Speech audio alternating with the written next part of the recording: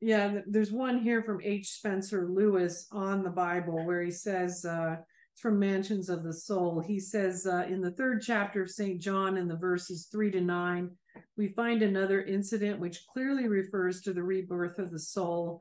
Here, Jesus is telling how important it is for a man to be born again in order that he may enter the kingdom of God.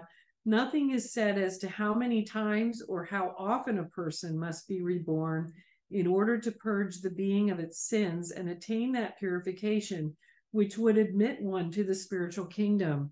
What's interesting to me is just there again, the idea of the purification is found throughout. And, H. Spencer Lewis, I believe he was either Theosophy or Rosicrucian or a little bit of both. He was one of those mystery religions guys. He also mentions it as as do the mystery religions. It goes across the board. It's mentioned everywhere, from the beginning throughout time. And it's an interesting thing because when it was brought to me, it was brought to me separate and apart from me understanding that this was something that was also already recorded in all these ancient sacred texts. It was being given to me like as a separate revelation to me personally. And I found it just so fascinating that when the ancient sacred texts were brought into it, that all of a sudden I realized, wow, everything that was just revealed to me has already been revealed, and not just like to one faith, but it's there in every single one. And, to me, it's just fascinating, you know? Absolutely. Now, another aspect of reincarnation is, I'll give an example of, you were an Indian man riding away from some corrupt whites into the woods, and 3 Crow Indians ahead were riding, and they went by a creek, and you were following them, and then they came up behind you, and one of them put an axe in your back. Yeah. And then they came in the next plane. They showed up and apologized that they were deceived by the corrupt white men. And you recognize when they apologized to you that they were sincere in their heart. Yeah. They're being honest about that. Yeah, and that's partly going back to what we've talked about in many of the previous films about the energetic truth. And I could feel the energetic truth that they were sincere. And there was another lifetime you had in the 1920s, and there was a mob hit. Yes. They took you to a different room, and they beat you and shot you in the chest. And then in a different plane, they came to you. And at first, you're like, oh my gosh, they're back. Yeah. They're like, no, wait. They're like, no, wait. We're sorry. We have evolved since then. And, we sincerely apologize for doing that. And so, because if we hold on to these things, if we don't forgive, then we're going to be locked in, right? There's an energy that we carry from them. And when I was able to receive their sincere apology and actually offer sincere forgiveness, that energy was released from my soul, which was awesome. And in all these cases, so these atonements and these moments of forgiving moments in past lives, many of which were very, very violent, it actually releases an energy that is blocking your soul in some way. And so it is very important. It's a very powerful thing energetically, and it's all part and parcel of this slowly taking these steps towards the all holy God, which is love. And that's why all these moments that are not love have to be transformed. There was a lifetime where you were in love with this guy who was married, and he was going to buy you a house, and then suddenly he just disappeared, and you're like, what happened to that guy? And then later on, you were brought to this dimension, and they were watching this event taking place on Earth, and it was like the funeral of his son, and he was a very important man. And you realize that because the son came up and said oh, this is the one you're in love with, and you're like, what? Like he knows? And then you were told that he had to leave you because it would have been a scandal, and then his son might not have been the most important person that he was. But one thing you didn't know though was you didn't understand that your actions of being in love with this married man and stuff could affect other people's lives. So you were unaware of your actions and how that could affect someone else because you were so like, I'm in love and this is amazing, and you didn't realize like, oh, that could like jack those people up. Yes, and that is definitely one of the karmic issues throughout my own soul's history, of not realizing how my actions impacted others throughout. And also, definitely one of the things that occurred later with when Chief Joseph came into the mix was seeing lifetimes where I had beliefs. And Chief Joseph was one of your guides, right? Yeah, he taught me through, the alteration process, and he was teaching me about how I had lifetimes where I held views that would shock me now. You know what I mean? Like, for instance, I had quite a few lifetimes where I lived in the South and supported slavery. I was obviously a cavalry officer, and then there were times where I was a woman and I was supporting the South, which, to my present self was like shocking. It's definitely not in alignment with what I believe at all now, but I had lifetimes where things were just very different. And so what we do find in our past are things that really conflict with where we are now, and we have to then rectify these things. And also with, like you're talking about the cortisone lifetime, where I didn't understand how my existence there and my feelings could impact. These are things where we have to undergo a process of recognizing the damage that we can cause if we don't realize or understand the true nature of love. So, like, for instance, what would have been more of a true reaction to true eternal love for this man would have been to do what was truly best for him, not even withstanding his future status, but just the fact that he had a wife and he had a family. It would have been to stand down completely and to step away completely in recognition of that higher purpose, and do that, because if you love that person, you're not going to destroy what is good in their life, right? Mm-hmm. So what I should have done in that lifetime, and what I could have done if I had a proper awareness of what a true love for that soul would have been very different, you see. Now, one question I had, because we're talking about, the lifetime we're talking about right now, right? Where you weren't aware that your, love and your like state of mind, like, oh, this is great, I'm just feeling so great, that your decisions during that could harm people, right? So we talked about the life where you were a tyrannical ruler. And, perpetuated great evil, right? And so it's like, well, why would God put our soul in this situation? And then you were told that this experience was for you to generate humility. Oh, yeah. Well, I was shown, I remember it was brought to me very carefully because it was so shocking. I mean, it kind of threw me into like a pit of despair, And so it started out with, like, I think I was given just a word, hangaroo. And it was like, what?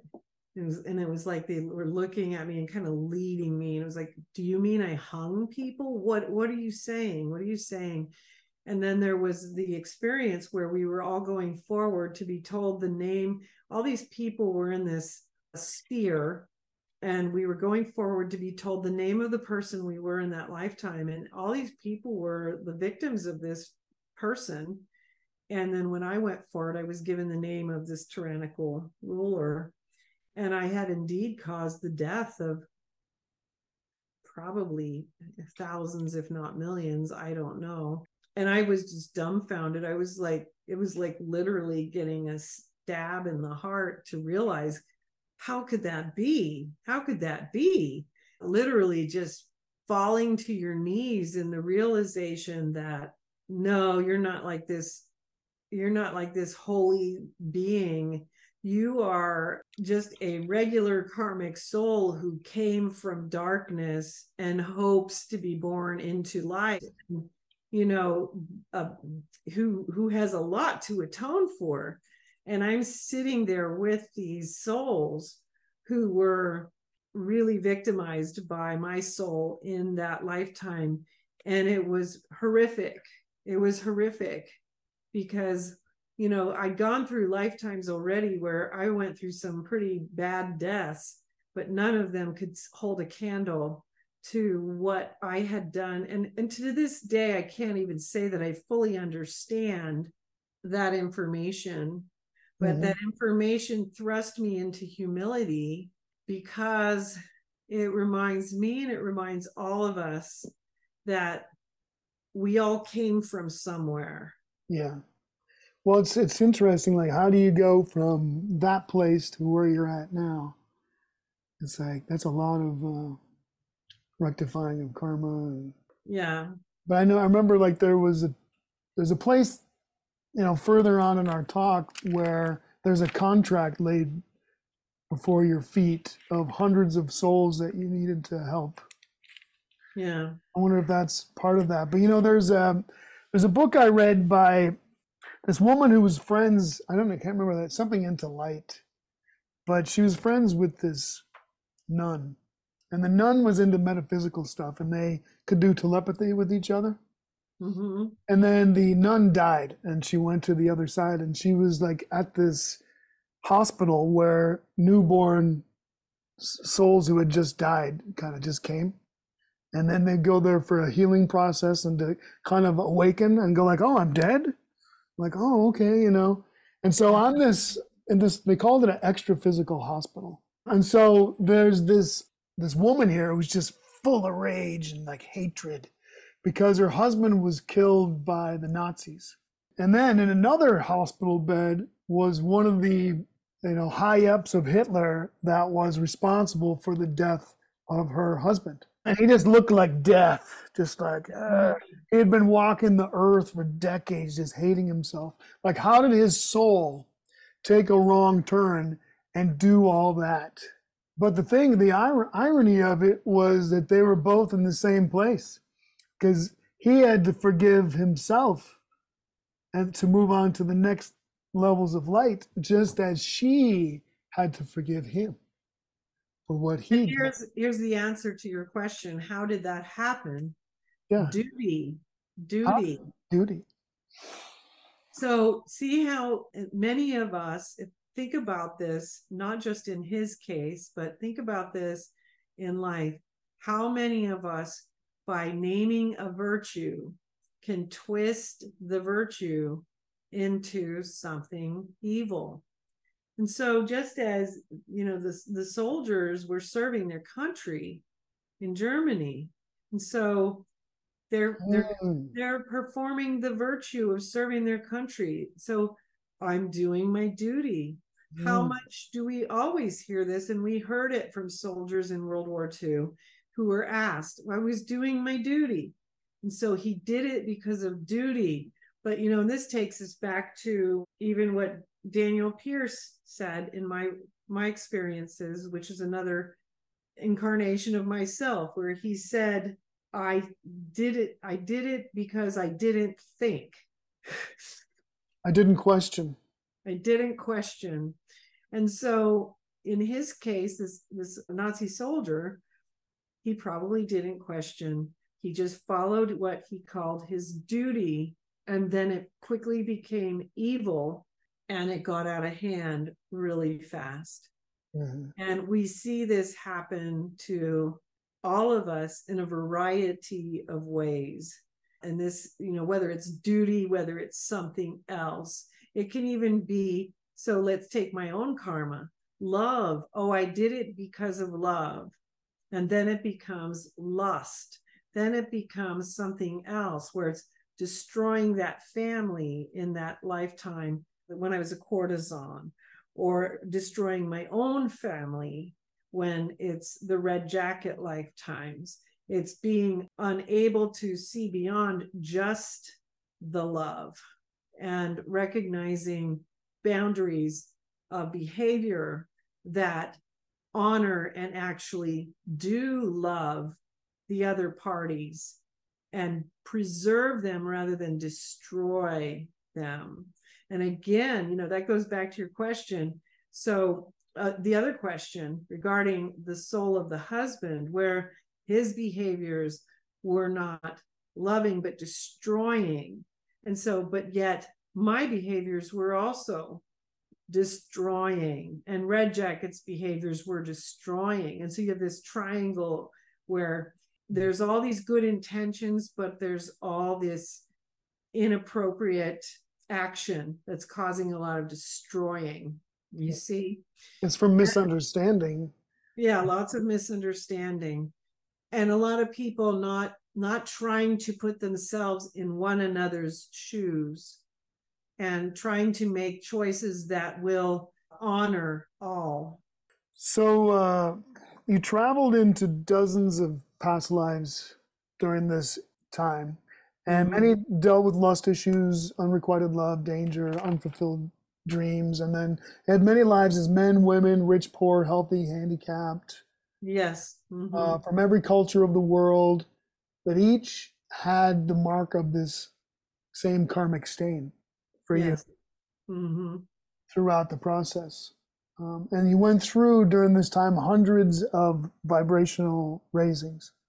Yes. So is this concomitant, this is going along with, as you're going through these past lives, you're at the same time getting the vibrational raises because of what you're learning? Every time you go into these past lifetimes, and like you mentioned, thousands, hundreds, thousands of these past lifetimes, rich, poor, you know, handicapped, healthy, every culture of the world. Literally, by the time you're through, you really have experienced the gamut. You're in tribal cultures all over the world. You're in every European continent. You're in every part of the Americas, every wilderness. You know, you've experienced everything.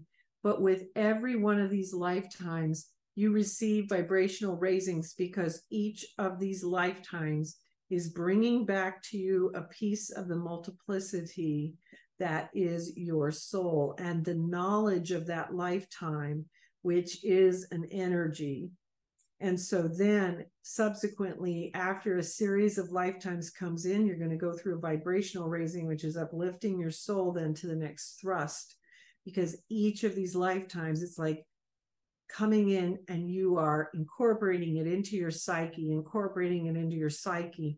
Part of how you're starting to see the bigger picture is by seeing, I'm doing this over and over and over again. And this is what's happening over and over and over again. And these are the ways that I handled it differently each time. And so now I know this doesn't work, this doesn't work, this doesn't work, and this doesn't work. And so what's left? What are the other things that I should do instead? What is it that I'm missing? You know, so you're remembering all the different ways that you tried to rectify these karmas that you're seeing played out in a multitude of ways. And then this energy keeps coming in, this energy keeps coming in. You're also experiencing with these vibrational raisings the unconditional love of God that comes with them. And that unconditional love of God is in itself a teacher, you see, because that unconditional love is giving you the one point, that one point at the top of the triangle, that ideal, that place that you're trying to recreate in your soul and in your interactions on earth. And you're seeing that you're just kind of, it's like, okay, well, that isn't it, because look how that worked out. That didn't work. No, that isn't it either, because, well, that didn't work. You know? And then you're forced to take it to a higher, more spiritual place. You have to start looking at it from a higher transformative thrust, which is a place in your higher mind, because the answer doesn't lie merely on the ground. It is partially on the ground because it will translate eventually into your actions and your what you choose to do or not do. But it begins in the higher mind, where you are going to rethink how you have behaved and why, and what is the meaning of it all. And you're going to rethink these entanglements and how those entanglements should be dealt with going forward. What is the correct way to go forward? Should the entanglement remain? Should you purify it and make it a higher thing, like a higher marriage? Or is it an entanglement that should not continue? Is it a negative entanglement?